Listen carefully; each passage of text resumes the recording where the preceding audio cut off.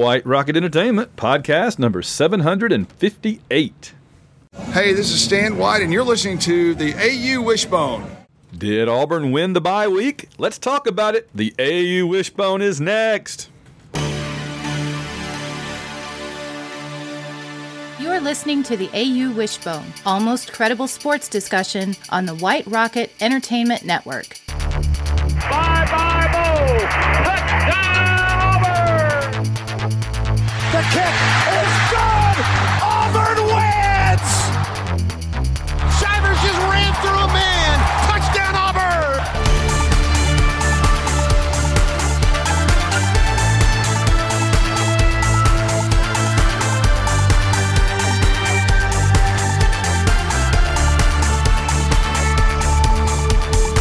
From the palatial White Rocket Studios in Southern Illinois and Eastern Virginia, it's the AU Wishbone Podcast. John, how are you tonight? Very well, Van. How are you? Hey, we survived the bye week. I am your host, Van Allen Plexico. I'm joined as always by my co-host. I'm John Ringer. So, John, it was the bye week, and we didn't have to play anybody. There was a funny bit where the SEC roll call guy said, one of the teams was saying, now, how should we prepare to play BYU? He's like, you ain't playing BYU, you got a BYE. So I'm kind of glad we didn't play BYU. We got to bye, and we got to take it easy, and there's several things that Coach Freeze talked about, so we'll talk about it. Like the players, we needed the bye week. We did. Okay? It's been an intense first month and a half of the season. We needed a break. We needed a little bit of time away from Auburn football without that worry on Saturday, and now we're ready to go back into it. Yeah, if they could have timed it to be where you were gone, that would have been even better, but it worked out. We wouldn't have the worst coach in the world segment. That kind of is one of the things that grew out of your absence, is that we have a new segment, so that's fine. But yeah, so we got several things to talk about. Coach Freeze had a we're recording this on Monday night, had a press conference. There's a few things to talk about there. And we have a few look at some of the other games from last week and what's coming up, and we're going to kind of preview the LSU game. But before we do any of that, of course, everybody, all of our longtime listeners know the first thing we have to do. It's the Auburn Fun Meter, John. I always enjoy the look on your face when I play that song. That's always your signal to start thinking about what you're going to say. John does the little emoji of rubbing his chin when the fanfare plays. So, the Auburn Fun Meter, where we judge on a scale of 0 to 10 how fun it was to be an Auburn fan this past week. And I got to tell you, after a couple of losses, I agree with you, we needed some time away, but also it would have been nice to go out and beat up on a cupcake this week just to kind of feel better about ourselves. So I'm kind of in a gray area this week. Where are you on it? That's fair. I think we had some success in non-football and basketball sports, and I think basketball practice started for the fall. That got me a little bit excited thinking about basketball season. So I'm going to say I'm a 6. Yeah, that's good. I'm a 6 going into today. But now, knowing that it's LSU week, I'm closer to a 7. So I guess I'll say 6.5, just because I'm kind of a 6 for this last week, but a 7 coming up going into LSU week. LSU week's always fun. So even when we know we're going to get killed, it's fun just thinking about playing those knuckleheads, those weirdos of the SEC. It's the truth. So let's see. We've got some Auburn football news, and man, injuries have played hob and havoc with this team. What are we looking like right now?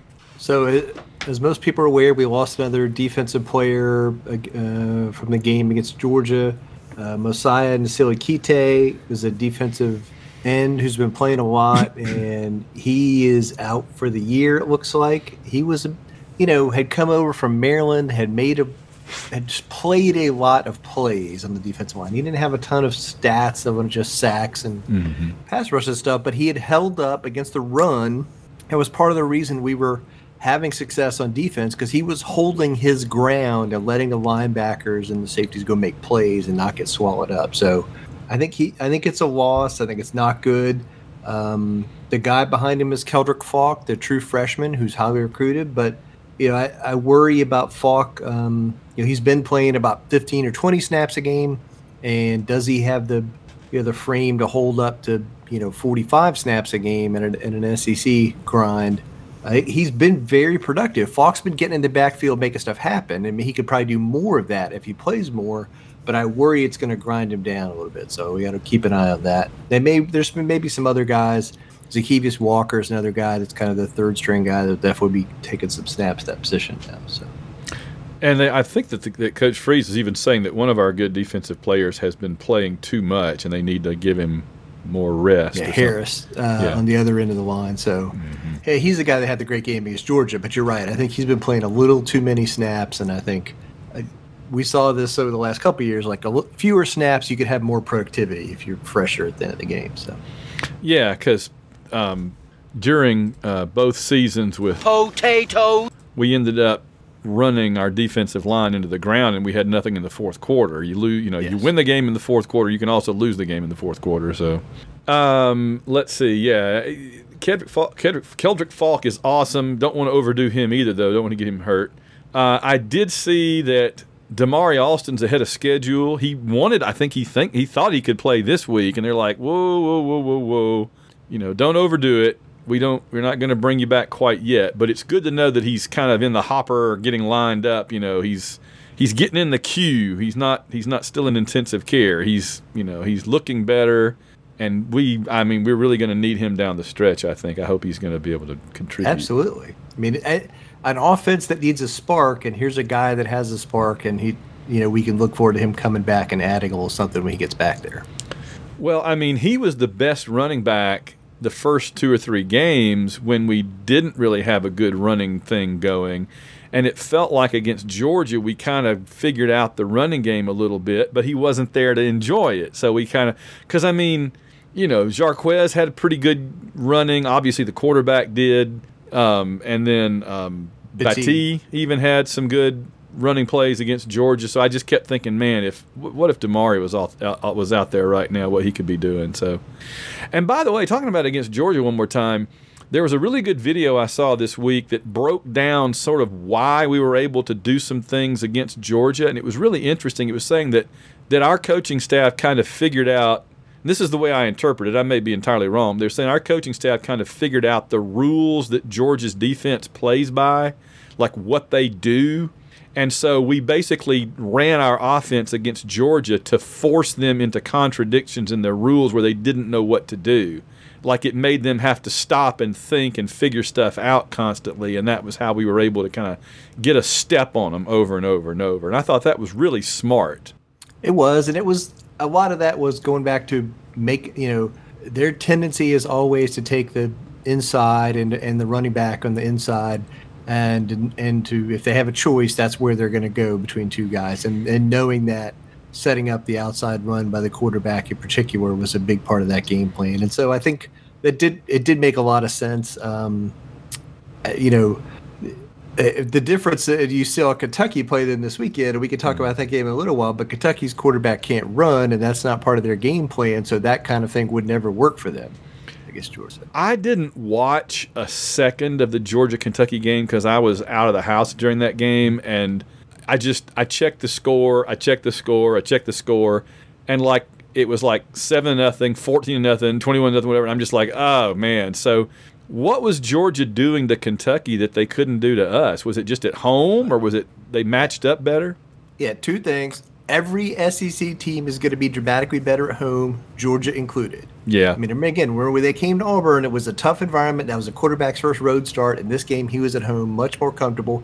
But also, Kentucky plays a style of football where they basically do what Georgia does. They run the ball, they play defense, they have a more controlled passing game, but they just do it with not as good talent. So Kentucky's thing is going to work against the lesser talented teams in the conference, but when they play the Georgias, the Alabamas, is going to fall apart because they have guys on the other side that can do that same stuff just better. Yeah, makes sense. So, Austin Keys and Keontae Scott. What do we know about those two gentlemen? I mean, Keys is the middle linebacker transfer we got from Ole Miss who hasn't played much at all this year. He's still out. Hopefully, they're hoping he can come back. And then, Scott originally was diagnosed as out for the year. There was some talk maybe he could be back late in the year, but I am not holding my breath about that. So.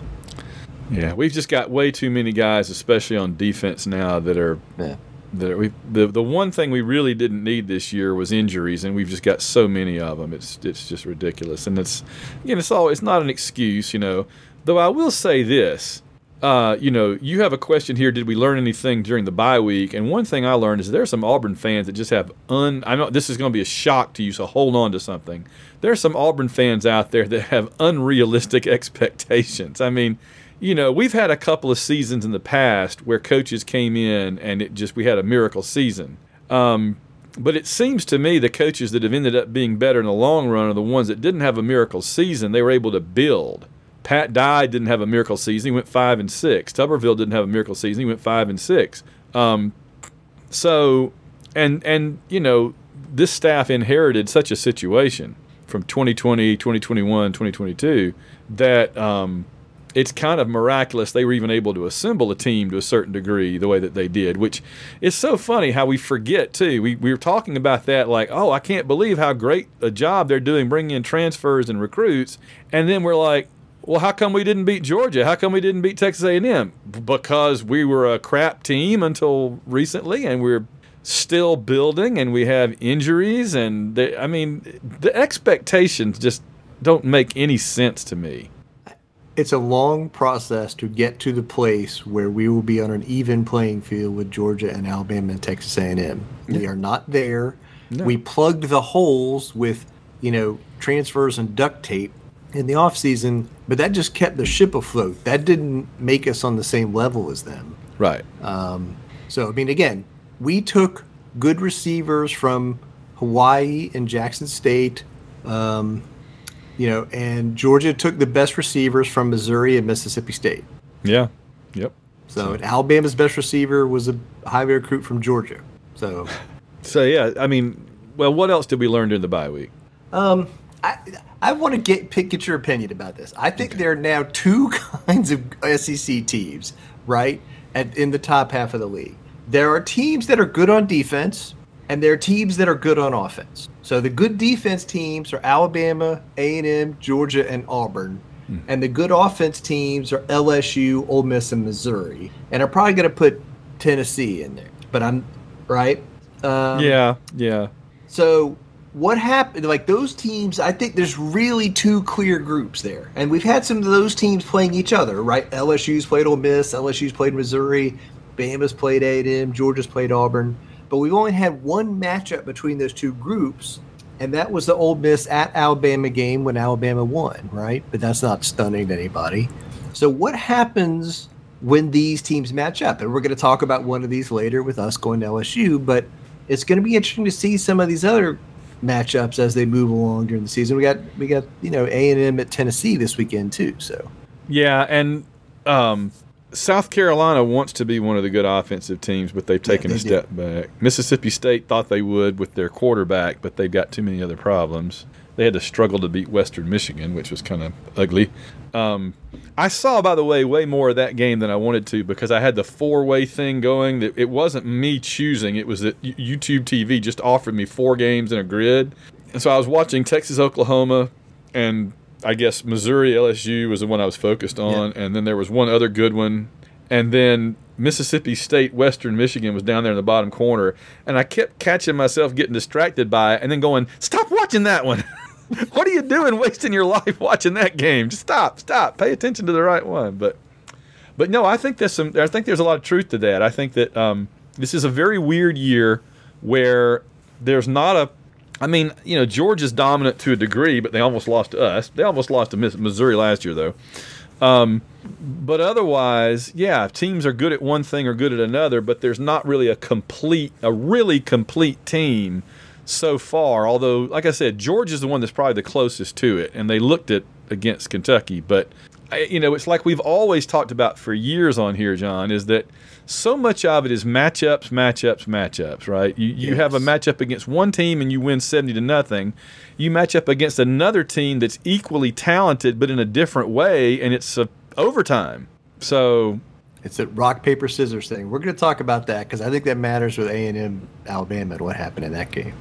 Yeah, and it was still close. I mean, it was only a 6-point game, even though Alabama seemed to kind of take over there for a while. It was a weird. That was the A&M Alabama game.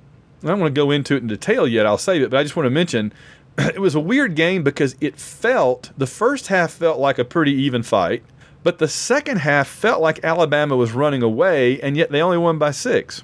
So it was just odd. It felt like Alabama should have won that game by like 21 points, and yet they were scrapping and clawing at the end, doing an onside kick or whatever. They were. Yeah. So, so home field and what kind of team you have goes a long way. And again, you mentioned that earlier. The home field advantage thing really, really matters. When you see a result in this conference and you see some team play great, and then you look up and they were home, remember that. Do not assume that Georgia is going to play the way they played at Auburn in home games. They're not. They're going to play better. But also don't assume that the way LSU's been playing, they're going to play that way at home. Okay? Auburn has had 2 road games, and the offense has been terrible in both. We moved progress against Georgia. Does that mean the offense is going to be better when we get back on the road? I don't know. This has really been a mystery season. I mean, it's just been one of those years that just when you think you kind of got everything figured out and pinned down, something weird happens, and you're like, oh. Because it's the same Alabama team that barely beat South Florida. Yes. I mean, and then they turn around and Georgia Tech, as we're going to talk about later, beats Miami. Everybody's talking about the mistakes that Miami made, but my question is, how in the crap was Georgia Tech within 1 score of Miami in the first place? That's the mystery.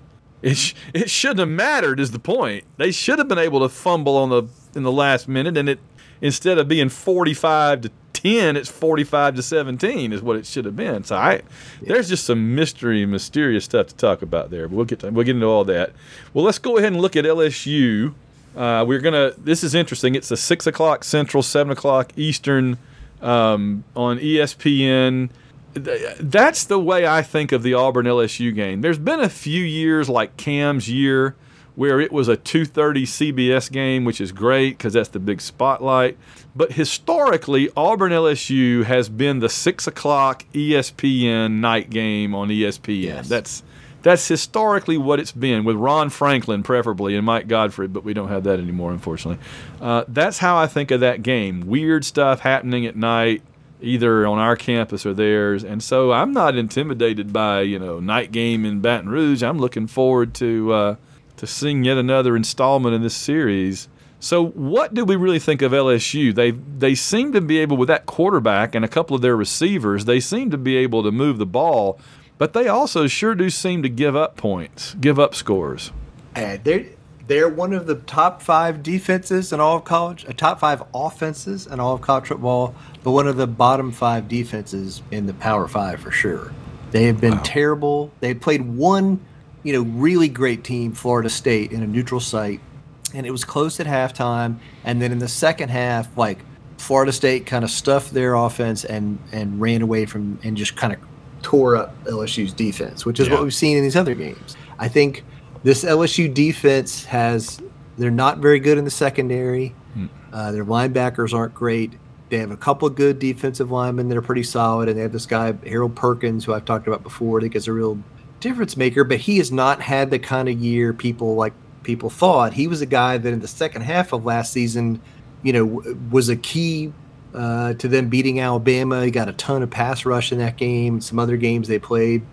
And so we all thought he'd be an all-SEC caliber player, but he's been kind of inconsistent, and he's had a problem with kind of some of the more physical teams they played, and he doesn't seem to make as much difference as you'd think that guy would make, especially when they have an offense where they're scoring a lot. You think you could just turn that guy loose and the other team would have problems, but it hadn't worked that way. So you're right. Jaden Daniels, the quarterback, has been excellent. He's a Heisman Trophy candidate. He led the SEC in rushing among quarterbacks last year, and I'm sure he's in first again this year. Mm-hmm. They have, several really big receivers. Neighbors is the one that led the SEC in receiving last year, but their other receivers, the guy that caught 3 touchdowns against Missouri this past weekend. So they're not as good or pure straight up running from the tailback position team as some other LSU teams we've faced in the past. Yeah. But I'm going to be honest, Jane Daniels is like a little better Nick Marshall. I'm going to say that. He's a really good runner. He's decisive and he cuts up field well. He makes guys miss, and but he's a good accurate passer too. He's not awesome at it, but he's solid. And their receivers are tall and explosive, and that's going to be a problem for us. We have smaller cornerbacks that are really good, but this is going to be a challenge for them to face up some taller LSU receivers. You're right. We almost beat them last year in an ugly game in Jordan-Hare. Mm-hmm. Daniels did not play great.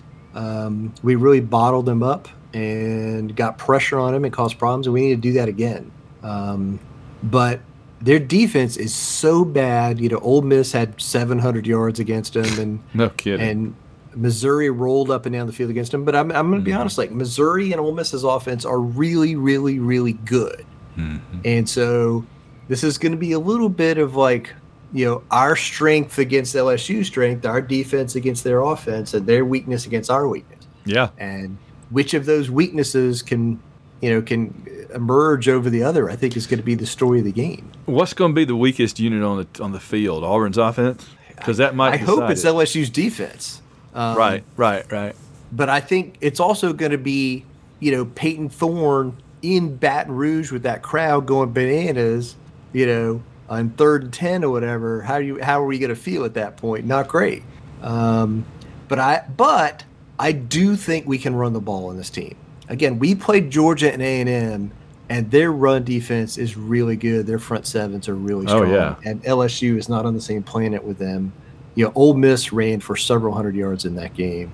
And I think we can get the running game going and then give, Thorne a chance to pass the ball when the pressure's off him a little bit. So, well, what's scary is that Ole Miss and Missouri had so much offense against LSU, and only one of them won, and that one was close. Mm-hmm. So LSU's offense is so good that they almost overcame their terrible defense anyway in both games. Yes. They did in one. You have an amazing statistic here. Share that with the listeners about the 133 there. Okay, there are 133 teams in Division I football. LSU, their defense is 131st wow. in big plays allowed, wow. plays of 10 yards or more. The only SEC team below them is Vanderbilt is 133rd. And in terms of passing big plays, LSU's offense is first in the SEC, and their defense is second to last, only above Vanderbilt. Wow. Auburn is last in generating big passing plays. Right. Well, yeah, we don't. So I got to note you have a typo here. You put Vanderbilly. That ought to be their new mascot. Bring out Vanderbilly. Woo! Vanderbilly comes out. Hey, how doing?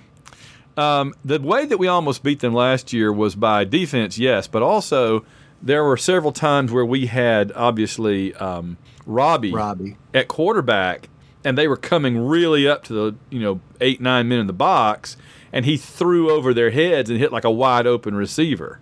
So I don't know that the passing game is going to be. I know this sounds weird to say. I don't know if our passing game is going to be as successful with Peyton Thorne as it was with Robbie Ashford. That's a crazy thing to say, but there it is. Well, but I think the philosophy should be the same, right? Yeah. We should make them so scared of the run that they bring everybody up, and it makes it easier for Peyton Thorne to complete a couple of passes over their head. But he has to have that same attitude that Robbie had in that game, which is like, there's somebody down there somewhere. I'm just going to chuck it.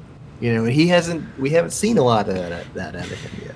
I mean, that worked. I felt like we should have kept doing that every play against them last year and certainly this year. We'll see. And I mean, it does make a difference. It'll be in Baton Rouge, but I mean, we won there last time. I know it took a heroic effort by Bo Nix, but all right. Well, let's look at Auburn's offense. We're going to try to slow the game down, control the clock, run the ball. I mean, that's got to be the plan, right? Freeze said he wants to shorten the game, run the ball, and Freeze also said today that they're looking to revamp their third down offense and their play calling and get the right personnel on the field for the right plays. So that sounds good to me because our third down offense has been terrible. I think we have 5 third downs conversions in the last 2 games combined. So I think that's important, and I think it's going to be a challenge when it's really loud and chaotic in that stadium to get the right people on the field and the right formation and stuff. We're going to have good, clear plan, and everybody know what the signals mean and that kind of stuff. And I think slowing the game down is it. I think keep their offense off the field, do some of that Tuberville, South Carolina stuff where we have long drives, and maybe we try and steal a possession on special teams. When they're so much better than us on offense, let's take a possession away from them. I like that idea. Yeah, no. I think Freeze said something along the lines of that there were 10 plays, talking about the third down offense and everything. He said there were 10 plays against Georgia that kind of were the keys to the game where we didn't do what we needed to do, and if we had done it, we might have won, something along those lines. And I think he said like 6 of them were the coach's fault, and 4 of them the players did the wrong thing. So they're really wanting to. I mean, I love that he keeps stressing. He's just like, we've got to figure this out, and we're going to figure this out. And I mean, he keeps complimenting Montgomery and saying they're working together great and all that. But I mean, clearly they're not on the same page, right? I mean, maybe they're getting there, but they haven't been on the same page at the beginning of the year. No, but I think they're getting there, and I think part of it is them, but part of it is also like what can Thorne do versus what do they want to do. Well, interestingly, against Georgia, they still didn't have a lot of outlets for him to throw to. They just had it set up for him to run. So it was like we replaced the downfield passing game with kind of a RPO that was RPO toward deception with the run to the running back, and then like you said, it's kind of a Nick Marshall thing where he would, read the defense and do a little option, pull it back or let it go, whatever type of thing, and that was very effective against Georgia. So we'll see if they run the same type. I mean, what do you expect our approach on offense to be against LSU? What would be, because again, you said their defense isn't great. What do you think would make the most hay? Again, I think some of the stuff we did against Georgia, trying to confuse them a little bit with the running game, inside, outside, zone read, RPO kind of stuff where we're running it with the running backs, the quarterbacks running it. But also, I think we did some stuff in the Georgia game. We were dumping it to Batee. Yeah. On little sling passes, and that was successful. True. And I think that'll 100% be successful in, again, this game. Like, that's what we got to go back to. We haven't run a reverse. No. This year, maybe? Do you remember I'm going to go look right now. Have we handed the ball to a receiver on a play?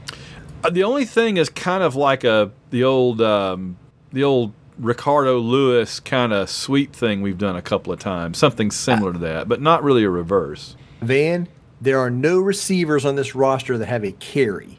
Wow, okay. This season. We're in game 6. Yeah. Let's do it. They've been saving it, man. Well, but it's just dramatically different from the Gus era, right? And even the Harsin, we did 2 or 3 a game at least, especially when Robbie was quarterback. So and Terry Bowden. It's just funny. Go ahead. It's funny you mentioned Gus, because I was just thinking that maybe they're saving it up like Gus saved up that big play on second down that we never saw. We're still waiting all these years later. I'm going to email Gus one day and say, Gus, if you had one more season, would you have finally run that play action pass on second down? And he just said it would have. He said it would have worked so better. We got to get better at celebrating. That's right.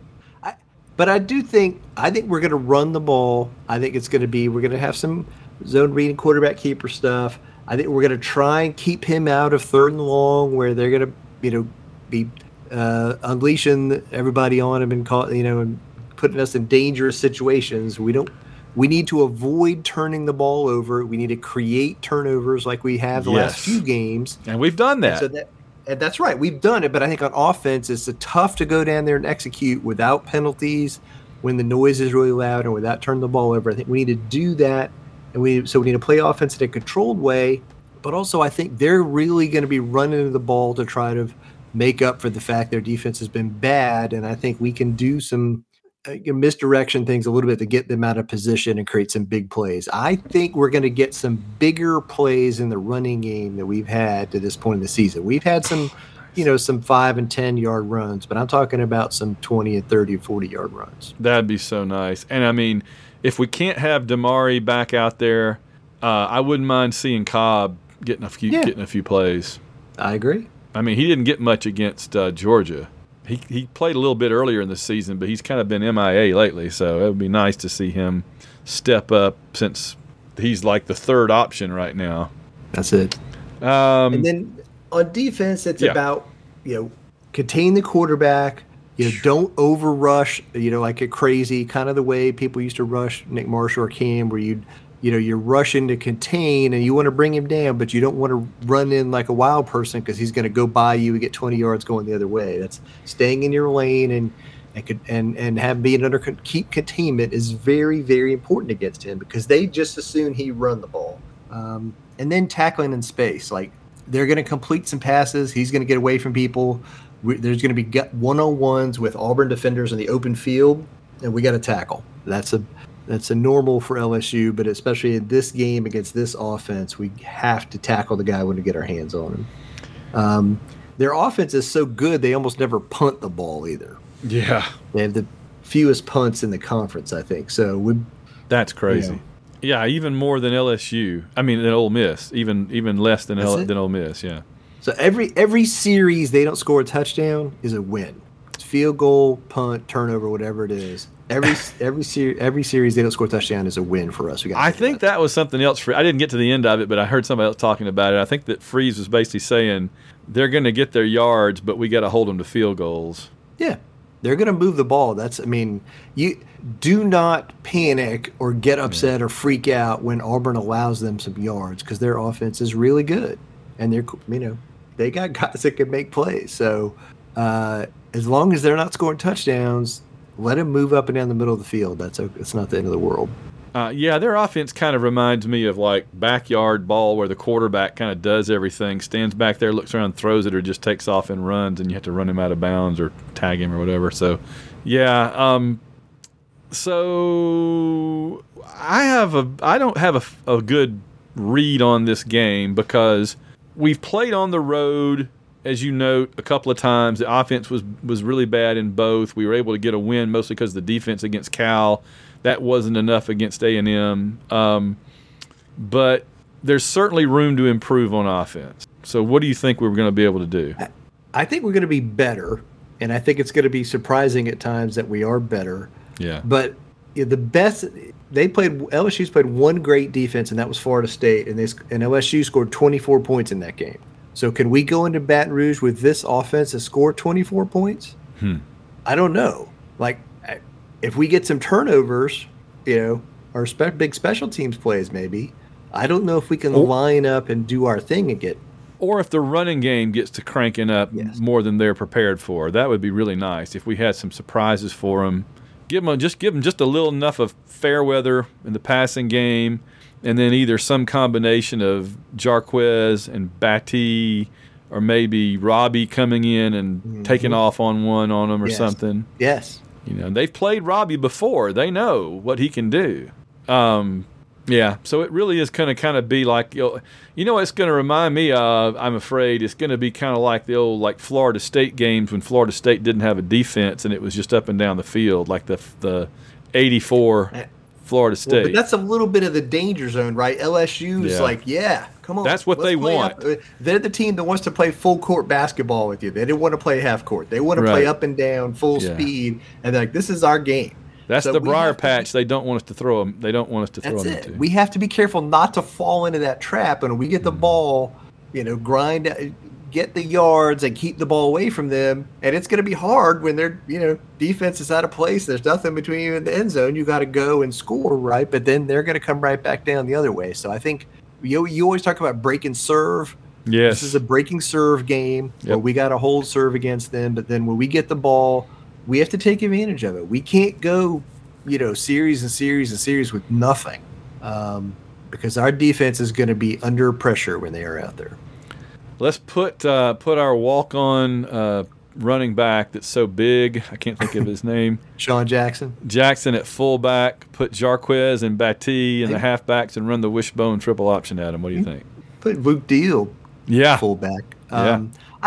I think we're about to run the ball against them. I think LSU and Missouri's offenses are really, really good, but I think their offensive line isn't any different than ours, and I think We can make plays on this team. We can, I think it should be encouraging to our offense to play against a defense that doesn't have a lot of confidence. Yeah. And I think I think the first 10 minutes or so of the game are going to be really important. We need to get Thorne a little bit of confidence. We need to have a little bit of success moving the ball so we believe that we can hang around in the game. And don't take like 3 5-yard sacks and commit a holding penalty and a false start. That would be the absolute worst start for us. It'd be to come out, do some penalties, take some sacks, look like we don't know what we're doing, give them the ball on a short field. I mean, if there's ever been a game I kind of want to kick off and not receive, I really want to kick off in this game, hold LSU, make them punt, and then run the clock, grind it out. I would really like that a lot. So, all right, well, that's the LSU game. I don't say I have a great feeling about it, but think about how good it would feel if we win this game. It would be huge. Mm-hmm. Against Ole Miss, they gave up 6.5 yards per rush, and against Missouri, they gave up 6.3 yards per rush. We can run the ball on this team. Yeah. Be interesting. All right, I got to shift gears here for just 1 second because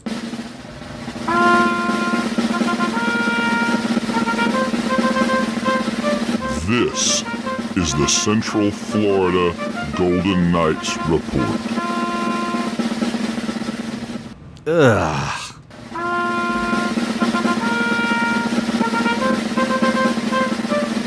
This has been the Central Florida Golden Knights Report. Now, I got to do a little quick You're ask. not getting that kind of hard-hitting analysis anywhere else, folks. No, you tune into other podcasts, you do not get that level in depth. No.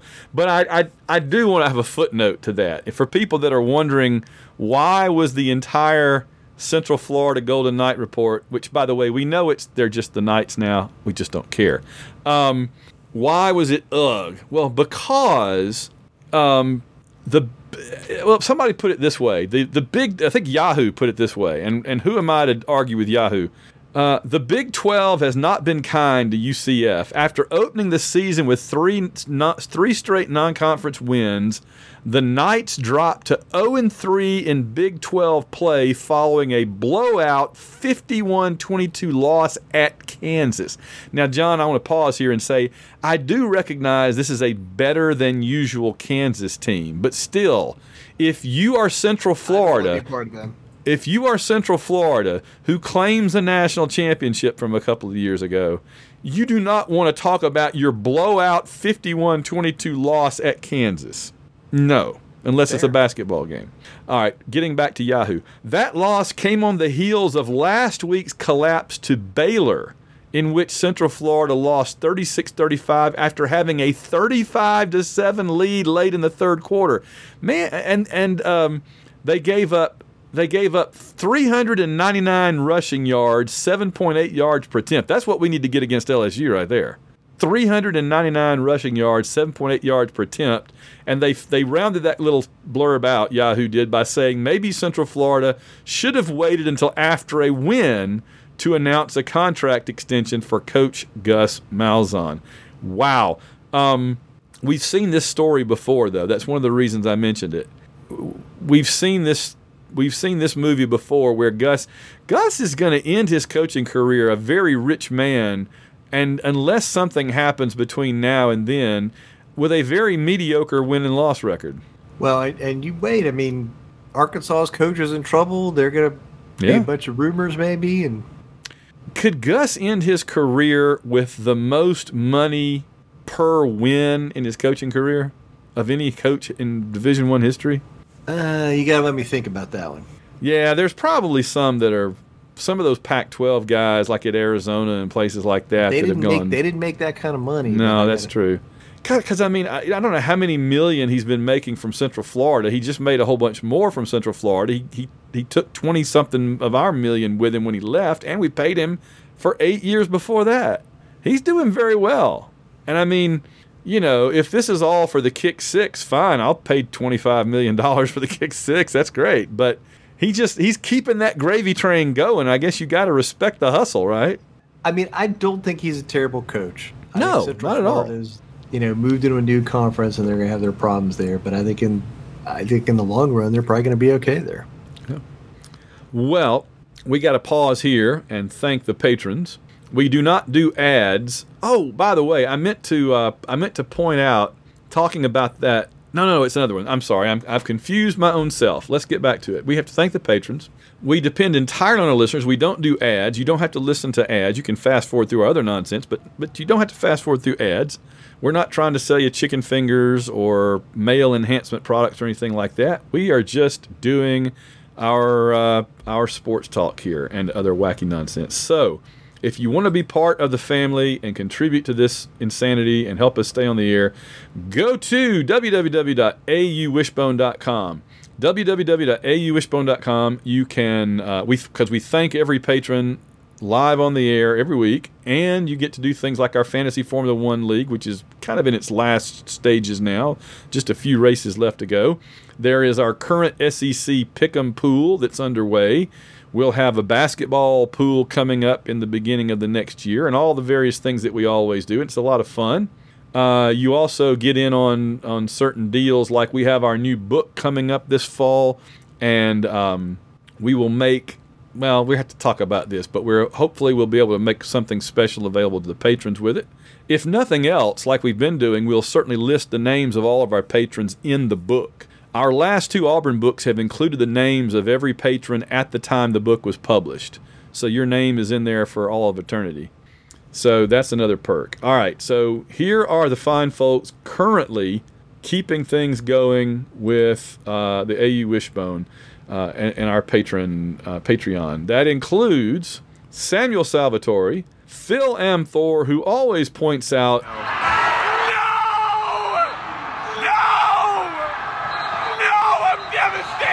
That's the sound of... Devastated, and they're celebrating right in front of me. This is the worst. This is the worst. No. That was recorded live at the Miami Georgia Tech game at the end. It could have also been recorded live on the first lap of the Formula One race at the Mercedes garage. That was Toto Wolff right there when George and Lewis ran into each other on the first lap. Took each other out. George still recovered. Let's see. We have to thank Boris the Tiger's burner account, Carl Von Drunker, Chris and Clinton Stewart. Logan Chilton says, I definitely still hate Cal, but can I still hate UMass? Of course you can. Ann Kanjian, Bill Weathers, Bradley Blackman, David WDE Sammons Esquire, Eric Morgan, Gary Grant, a.k.a. AU Fan at KSC. If Carol Shelby... I got it on the wrong page. Oh, crap. Oh, no, it's all going crazy. Sorry. If Carol Shelby would have seen my friend David after the Texas A&M game, he would have said... I don't speak Italian, but he ain't happy. That's the truth. I got to get back on it. Matt Flowers, ever since I got the second and third pages of the soundboard up, it's become actually more complicated rather than less. Michael Kirshner, Rich Reimer, Richard Stevens, Steve Trawick, Susan Trawick, Trombone Tiger, Willie Carden, William Morgan, Wynn Carroll. This is the one. Wynn sent me a great audio clip a while back, and I got it installed, and then he changed it to something else. So dang it, Wynn, I can't keep up with you. But he said he has every Auburn fan's answer to their coworkers since Saturday. How are you? Not great, Bob. I got to look for that one because I guess I did never get it or something. Alex Brown, Ben Bloodworth, Bleeds Orange and Blue, calibrating my fun meter in the back booth of... Jones Barbecue and Foot Massage. That's right. Chris Hilton celebrating the end of Auburn's potato famine because... We got to get better at celebrating. Well, I hope so. Chris Thrash, Dan Thompson, Daniel Odom, Earl Ricks, Bobby. Frosty! That's one of my favorites. Harry Zagger, H-Town Danny. I ordered a chicken and an egg from Amazon. I'll let you know. Says 76 Tiger Esquire. Sleazy Shyster for everybody's favorite location. Jones Barbecue and Foot Massage. That's right. You bring it, they'll fry it. Jacob and Robin Fleming, Catherine England, Kevin Smith, Lane Middleton, Mickey B. No one fights like Gaston, Algo Rhythm and Blues, Paul Miles, Rusty Owens, Shane Bailey, Spanky. I'm at the bottom of this list because... Scott Wilson! Back for while you can, monkey boy. Steve Harlan. John, I want to remember to give an update on the book in just a second. Theodore Gary, Thorne hit them in the worst spot, their hands. Well, that's the honest truth. Todd Robinson, Warhammer 6.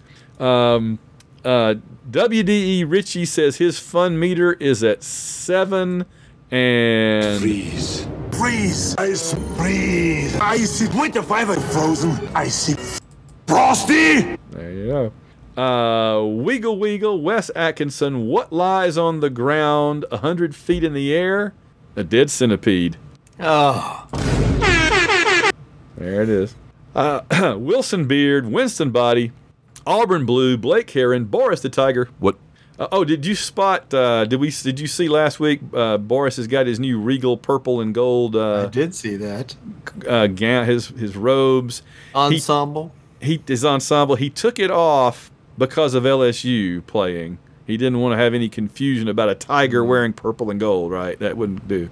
We'll see if he puts it on for the LSU game. I think he's going to try to claim it back for LSU.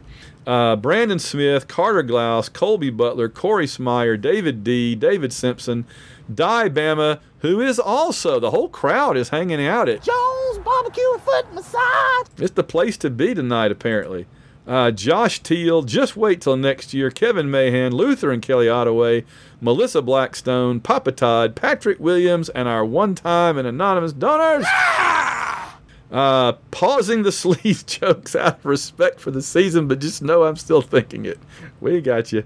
Philip Martin, Randall Walker, Rob Morgan, Russell Milling, Sarah Hines, Sasquatch, Shannon Butson, Spider-Man has a winter jacket made of Mediterranean flatbread. It's called a Peter Parker.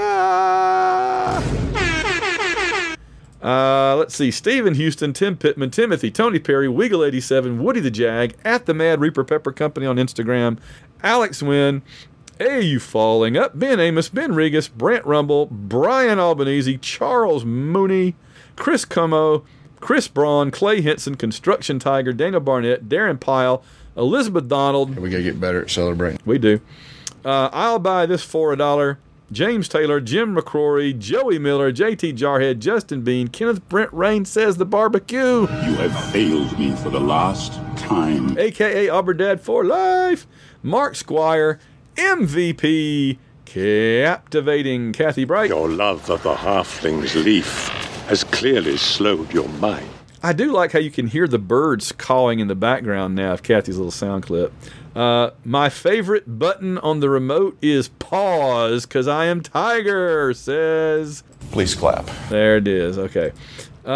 New York Tiger says, beat LSU. Florida has always been a bigger rival. War Eagle. Oh, hey. Please clap. I agree with that. I give that 100% in my endorsement. Paul Bankson, Rich Hammett, Royce Alvarez, Russell Souther, Ruth and Darren Sutherland, Sports Illustrated's Auburn Elvis, Stephen Thompson, Slinko Family, Tim Sauls, Trevor Johnson, War Eagle Delvin. Where does our coach get his ice cream? The Santa Freeze, of course. Frosty! And why are you booing John? He's right. Plus, our one-time and anonymous donors go to www.auwishbone.com. Let me see. Hold on a second. There it is. Okay.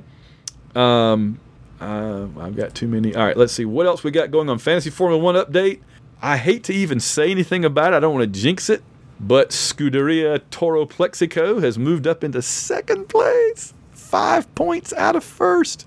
Team McPhee, Team Face continues to dominate, but only by 5 points. Tiger Transit in third. Mississippi Racing, Cheeky Nando's, Sir Bacon the First, Albi Mobile, Scuderia Aguila Guerra, Smokescreen 45, and Solitaire. There's only a few races left to go, so it's going to be very interesting to see how it plays out. How is it looking in our Pick'em? In the Pick'em, Bill Miner still in first. Only got 8 wrong of every SEC game in the whole season. That's pretty good. The whole season he's gotten 8 wrong. 2 teams tied for second.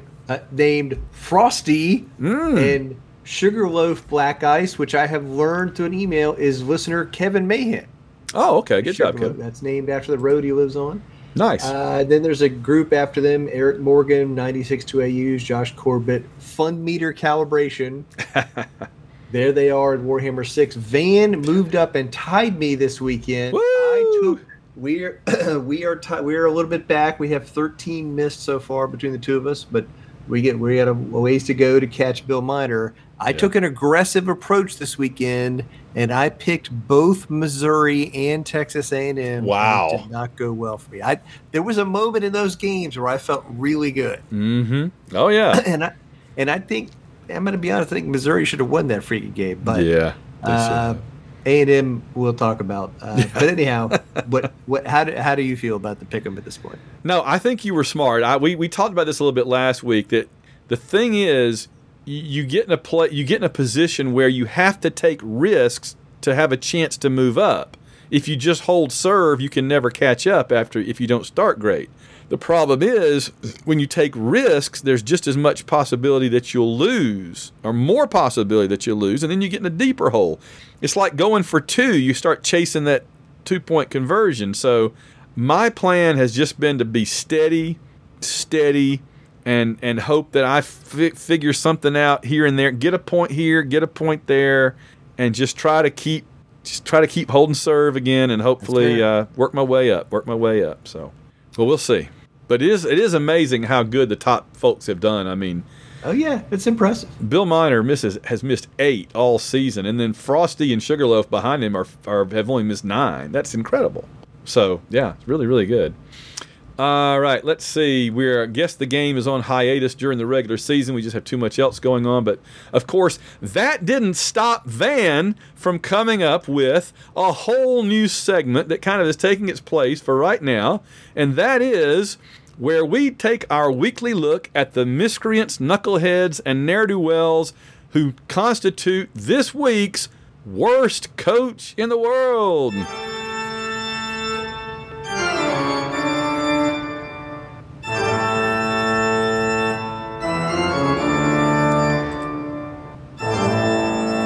John, there really wasn't a lot of competition this week.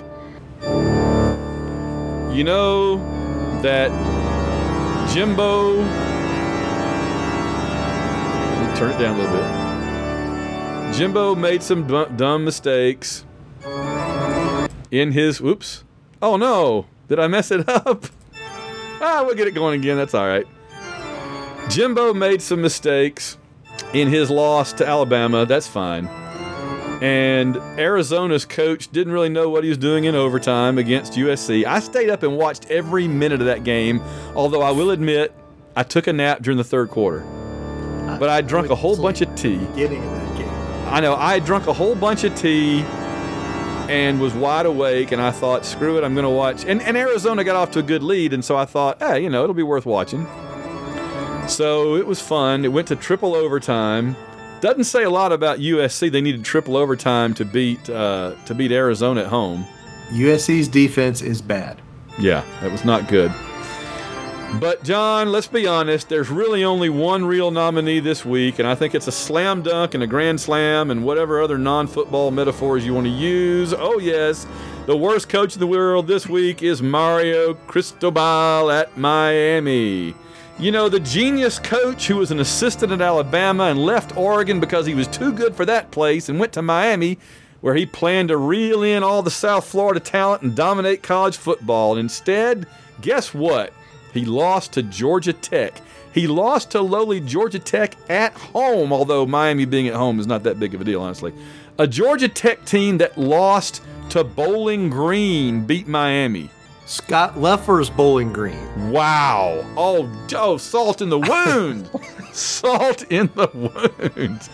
I did a transitive circle list. I don't think many people saw it because I did it at 3 o'clock in the morning during the USC game. But I was very proud of it. I spent like an hour and a half on it. I went through Wikipedia and traced the records of every freaking college football team that had played Georgia Tech in Miami. And I went forward and backwards down multiple dead ends, and I ended up spotting. It's kind of like doing concentration when you try to find the 2 baby rattles or the 2 rabbits or something, you know. I saw Army, and then I saw Army the other way, and I'm like, oh my gosh, I can connect this thing in a circle. And I traced both to where Army started and ended the transitive win cycle, with like 15 teams in between. I've never done one that worked out that well. And I've done several of those over the years. But to have the same team at the beginning and the end is just, of like 15 teams, is mind-blowing. But anyway, back to Mario. Back to the worst coach in the world. This was an undefeated Miami team that had crushed Texas A&M earlier in the season. What ended up happening, of course, if you don't know, is that after turning the ball over 3 times already, Miami led Tech by 3, and of course the mystery is how they only led Tech by 3 in the fourth quarter, even with 3 turnovers. They had the ball on Tech's side of the field. Tech had no timeouts left. All Miami had to do was run out the clock. Note, John, I said run the clock, not the ball. Okay, but what do? They ran the ball, and with like 20 seconds left, they fumbled, which reminded me of the 1997 Iron Bowl ending where Alabama, Ed Sissom, coughed up the little shovel pass, the little screen pass, and let Auburn win the game. Georgia Tech hit a long pass, put them in Miami territory with no timeouts, and then hit the game-winning TD pass with 1 second left on the clock. Tech wins. If take a knee and Miami remains undefeated. Instead, they lost to Georgia Tech, which is mind-boggling. And this just in. Apparently, this wasn't the first time Cristobal did this. In 2018, he did the same thing at Oregon. And apparently, he doesn't kneel. They have run the ball at the end of games this year when they were winning. They didn't kneel to run the clock out. They've just handed the ball off and run the ball. He thinks he's smarter than all these other coaches who are kneeling. And it wasn't – here's the thing, Van. So that's one, right? He thinks he's smarter than everybody else that doesn't need to kneel to fight despite the fact that it's the right thing to do and it's safer. He didn't bother to do it. And there's video of another coach telling him and the offensive coordinator to kneel with a minute left, and they didn't. Number 2, wow. Then they're on defense. The Georgia Tech receiver is clearly behind 3 Miami guys. They need a touchdown. There's a few seconds left in the game. How do you let the receiver get behind your defense? That is mind-bogglingly stupid. And here's the icing on the cake. Here's the little cherry for you. I can't wait. Mario Cristobal, with his whatever $80 million contract, whatever Miami gave him, has not won an ACC game at home. He's 0-5 at home in conference games. Holy cow. So 0-4 last year and then 0-1 this year. This would have been his first conference win at home, and he lost like that. Wow. Well, all I have left to say at that point then is congratulations, Mario. You are this week's undisputed and unchallenged worst coach in the world.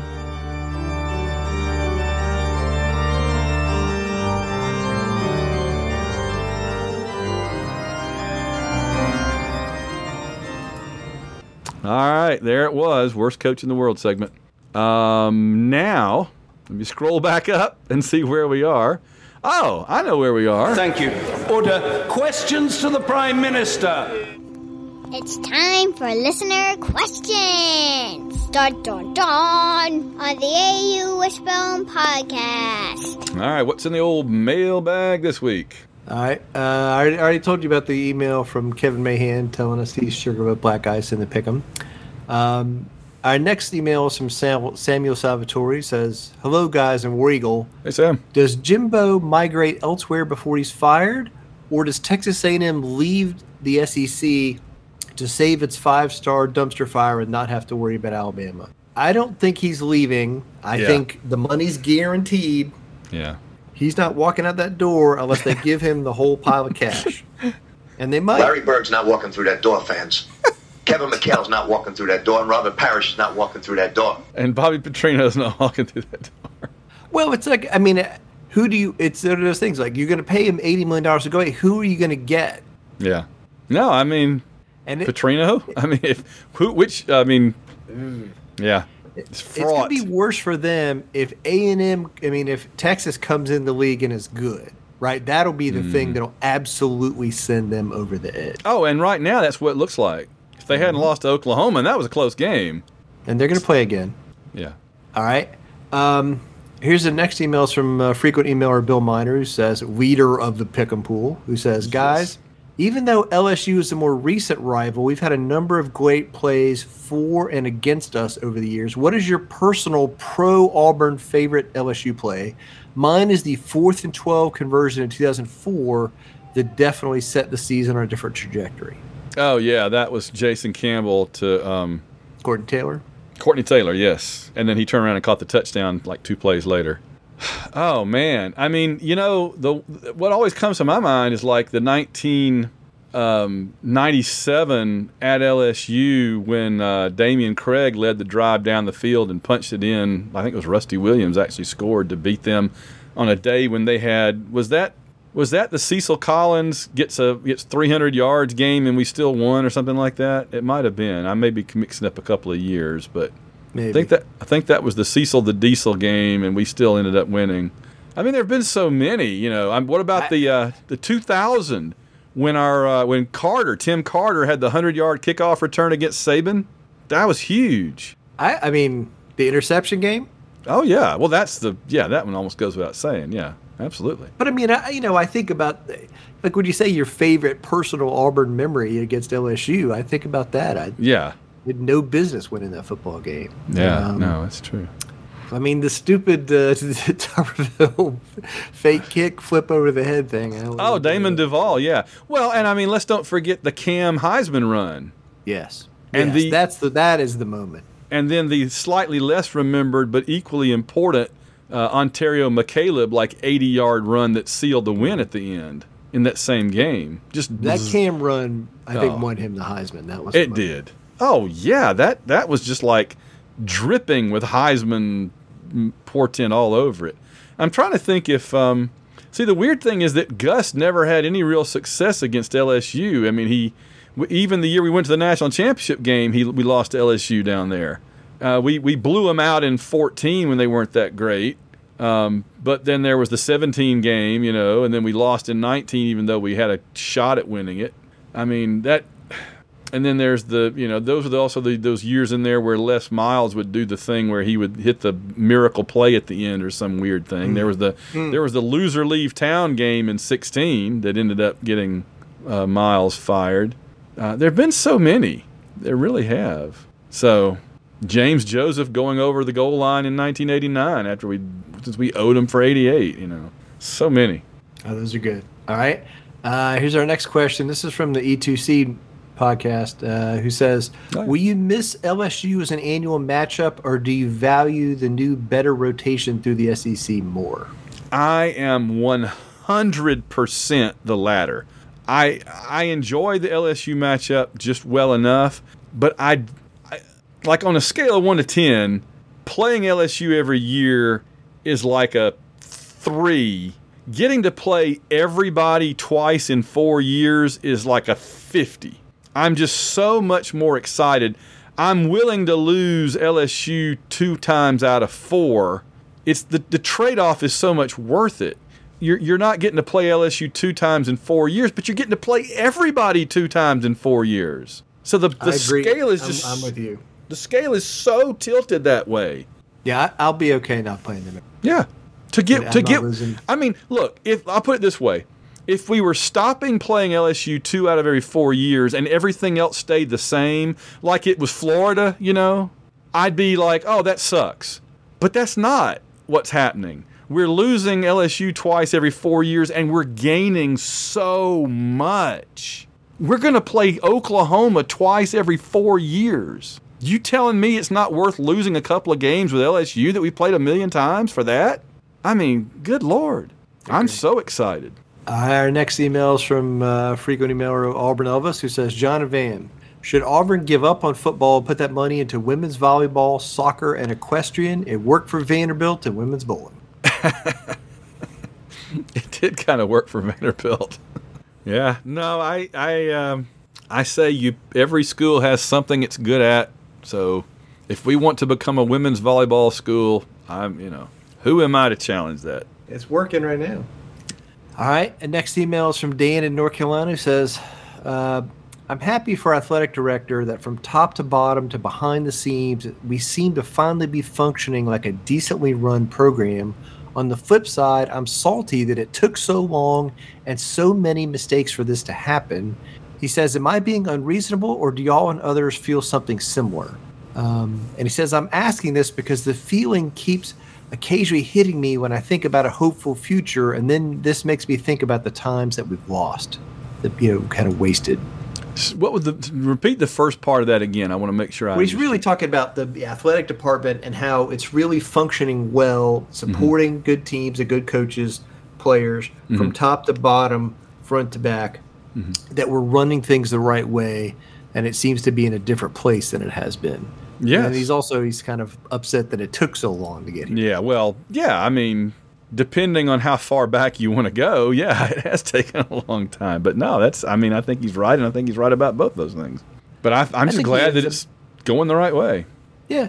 No, I think it's good. I feel like the new athletic director has been good. I think he's done a good job so far. I think the other programs are having a lot of success, and I think that's a good sign. We need to just keep things moving in that direction. When we tried to hire somebody before the 21 season, and we ended up getting rejected by everybody and ended up hiring potato. At the time, those coaches were saying behind the scenes that we didn't have unity, or we didn't have alignment. Yeah. I feel like we took the car into the Dobbs location and got our alignment fixed, and I feel like we have it now. And it's funny because at the time we're like, no, man, that's not right, that's not true. And you look back now, you realize, we really didn't have alignment at all. No. I mean, if you look at how the last regime ended and tell me we were in alignment, no, not at all. All right. The last one is a listener question from Jeremy Mitten, who says, could Robbie run this offense as well as Thorne with the way the play calling has been? Even without a passing game, he says, in the Georgia game, Ashford would have turned that 61-yard run into a touchdown. A few times this year, Ashford would have picked up the third down on short yardage. Should the game plan change with the quarterback, Auburn's still on track to win 7 games to go bowling, keep grinding, and War Eagle. Amen. Yeah, no, it's a good point. It's that they're trying to do something with a passing game and all that, and they're trying. So it's just a matter of, do you want them to keep trying, or you want to just give up and become like an option run like Navy or something, I think if we go down that way, like commit to it in the way we did at the end of last year, I think we're really putting a ceiling on this team. Yeah. Of like how good we can be. And again, part of the problem may be that we've just played 2 really good defenses. Yeah. And I think, maybe if we play some bad defenses, it'll be easier to throw the ball. I'll tell you, we may lose on Saturday, but I'd like to see us ring up some points and some yardage. And how are we going to get over 100 yards so we don't see that stat again? Oh God! And think about this: how are you going to recruit good receivers to fix the problem if you don't throw the ball? That's true. Thanks. All right, and that is our listener question. So I guess now, as always, it's time to crank up the Aubie-mobile. Head out on the highway, get your motor running. Let's take a trip around the SEC. So, in the game I kept trying to get myself to not watch, Mississippi State beat Western Michigan 41-28. In a game that was exactly that close. It's like every time I looked up, it was about a 14-point difference. It was 14-0, 21-7, 28-14, and it just kind of stayed like that the entire game. So, that's not a great look for Mississippi State that they had to. That was as Funny Mane said, that was a struggle win, and struggle wins are not pretty. LSU fans run happy; they could not pull away. Right. LSU, Missouri, 49-39. Objects are closer than they appear. That's very much an Auburn, Georgia Tech, get a touchdown, pick 6 on the last play of the game type of thing. That was 42-39, I guess, at one point. And it was 42-39, and Missouri had the ball and was driving. Yeah. So. Oh, gosh. Alabama, Texas A&M. We talked about that one already, 26-20, and it felt it. That's another one where it was close, but it didn't feel close, but it was. Again, A&M had the ball at the end of the half. Jimbo sat on it rather than be aggressive and try to score. Didn't even try to get a field goal. It's just ran the clock out, ran off the. They had the ball on the Alabama side of the field at like the, at the whatever the 40 or 45, and it was 4th and 1, and he punted. And then at the end, they kicked the field goal and then kicked off and tried to win for the touchdown second. So when they were down 10 points. Here's my question for you: if you're Texas A&M and you have Texas A&M money and you know Texas is coming, what would you do? I mean, you can't pull the trigger until you have somebody better in the bag, like agreed. Okay. Who are you going? Who would you be going for if you were A&M? Because we've all known Jimbo is not the answer all along. We've just been waiting for them to realize it, and I think they did like last year. Yeah, I mean, I think you're not going to get Lincoln Riley. I think Lanning has signed a deal to stay at Oregon. Lanning is interesting though. Yeah. No, but again, I think you remember I was campaigning for him a little bit this time, I'm obviously very happy too. I think he's a good coach. No. Well, if you're A&M, would you look for Kiffin? Would you look to Kiffin? He'd probably come. No. I mean, I don't. He would come. Yes, he would. And I think it's one of those things where, like, if you do the same thing 10 times in a row and get the same result, what do you expect the 11th time? And at some point, they're going to say, no more. We have to do something else, even if there's risk involved. Yeah. I just feel like they would just throw money at the problem and get like the biggest name they could possibly get. But again, there's been a lot of turnover coaching in the last 3 years. A lot of coaches jumped around and that kind of stuff. And I don't think there's not a bunch of super highly valued, talented coaches at smaller places. Now, there's a couple of Texas-specific guys who are at other schools in Texas. Joey McGuire and one other guy who are like big Texas high school coaching legends who have all the connections and stuff. And so maybe you hire one of those guys and you take. But I mean, recruiting hasn't been the problem. But maybe this is we're going to try to be the super Texas team and take the recruiting to 11 or whatever. I don't know. Yeah. I just feel like they're gonna have to go big. They're gonna have to go Alabama hiring Saban big. Just find the guy and just throw money and get the biggest name they can. I feel like that's what they could do. I just don't know who's out there they could get. Right. I know it. And you got Florida that may be on the same path. You have to compete with them. And Florida may not have quite the same money, but they've got the recruits and the resources and the fan base and everything. Nobody's going to turn around their nose at Florida. So, yeah, it's going to be interesting. He's hanging on by his fingernails there. So. Yeah, that's right. Let's see. Speaking of which, they beat Vanderbilt 38-14. Vanderbilt just can't get out of their own way. Georgia beat Kentucky 51-13, and I just don't. I mean, like you said, it was just like against like, but better. That's right. But also, I think Georgia kind of, we always say like coaches love a win where you play bad. Because then they could go back and fuss at the players and stuff. And so Georgia went back and said, we beat Auburn, but look at all the stuff we did wrong. Let's go fix all that. Yeah. And let's not, and I'm going to tell you one thing. They threw the ball to Bowers a lot earlier in this game. So. Oh, yeah. Well, and somebody pointed out that we had Bowers kind of bracketed until we lost our good defensive back. Simpson went out. Jalen, yeah. Got hurt. Dang it, Jalen. Come on, Jalen. The Georgia thing made me think of something, and now I forgot it. Crap. Who's left that can beat Georgia now? The rest of the way. On their schedule? Yeah, nobody. They play at Tennessee, and they have Ole Miss at home. That's probably it. Yeah, and then they'll be in the SEC championship game. Yep. I'll think of it eventually. I don't know. Ole Miss beat Arkansas 27-20. Again, struggle win. Ole Miss looked bad. Arkansas is one of those teams that's good enough to make it interesting every week, but not good enough to actually win. That must really suck. Well, and again, they've lost 3 or 4 in a row, and next week they're going to Alabama. So yeah, not good. So they're going to keep losing. Yeah, like I said, they're just good enough to make it interesting. That's kind of where we are this year, but we don't live there. We're just stopping off at that house in a rental on the way up the street. They kind of live there, you know. I just feel bad. You had a note here about a coach. Well, it's based on the worst coach of the week thing. I'm just thankful that we did not hire Mario Cristobal right now. Yeah, so. I agree. That could have been us. Oh, God. Can you imagine you and I doing that podcast if that was the end of an Auburn game? No. We just play this clip again and again. Yes, this is it. This would be it. Devastated, and they're celebrating right in front of me. Georgia Tech celebrating right in front of us. This is the worst. Oh, and imagine it was Georgia Tech, too. Salt in the salt in the wound. I still can't think. I had a comment about Georgia or Ole Miss somewhere in there. Georgia. It's gone. It's gone. All right. Coming up, Georgia at Vanderbilt. That's a snoozer.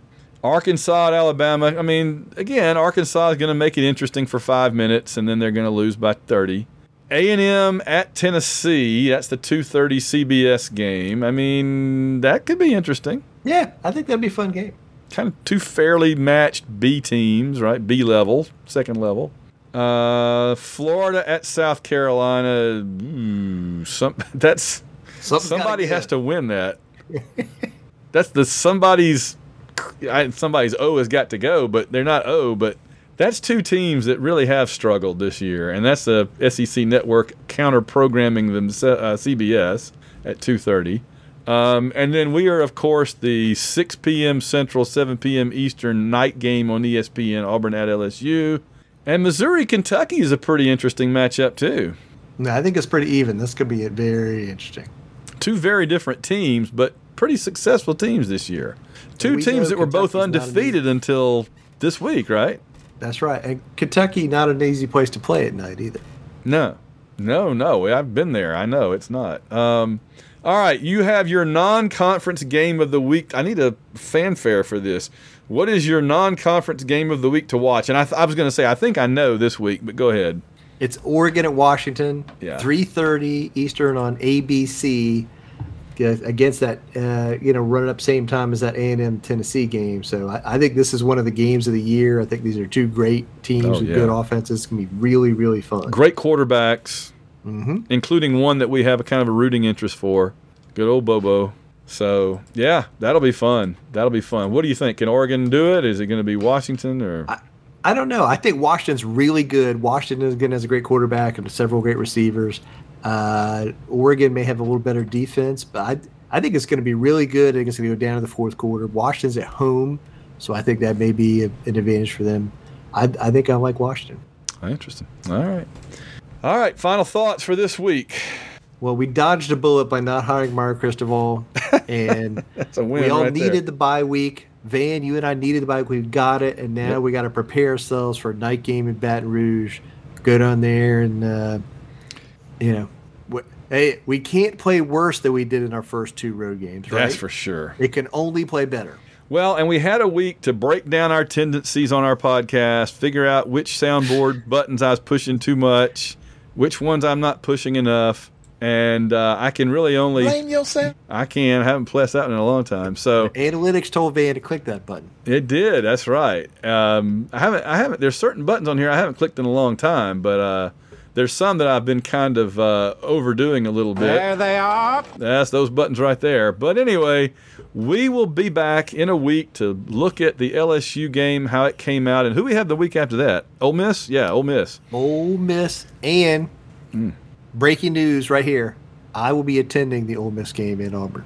Oh, wow. Look at you. All right. And I think they've already established that's going to be a 6 o'clock game, right? An evening game, yes. Yeah, a night game in Jordan-Hare finally. We've been looking forward to that. So, and then, of course, you and I will both be at the Arkansas game coming up in November for our annual AU Wishbone road game road trip slash excuse to eat at Torchy's. And still, I've only eaten at Torchy's the one time, which was in College Station, Houston, or College Station. So, all right, I think it's time to get on out of here. Our time is up. We thank you for yours. War Eagle, John. War Eagle, man.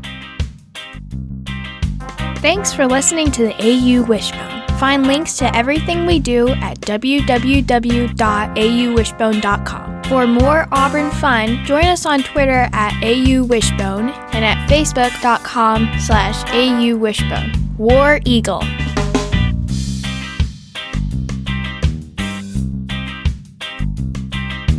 The AU Wishbone is produced by Van Allen Plexico and John Ringer. Copyright 2020.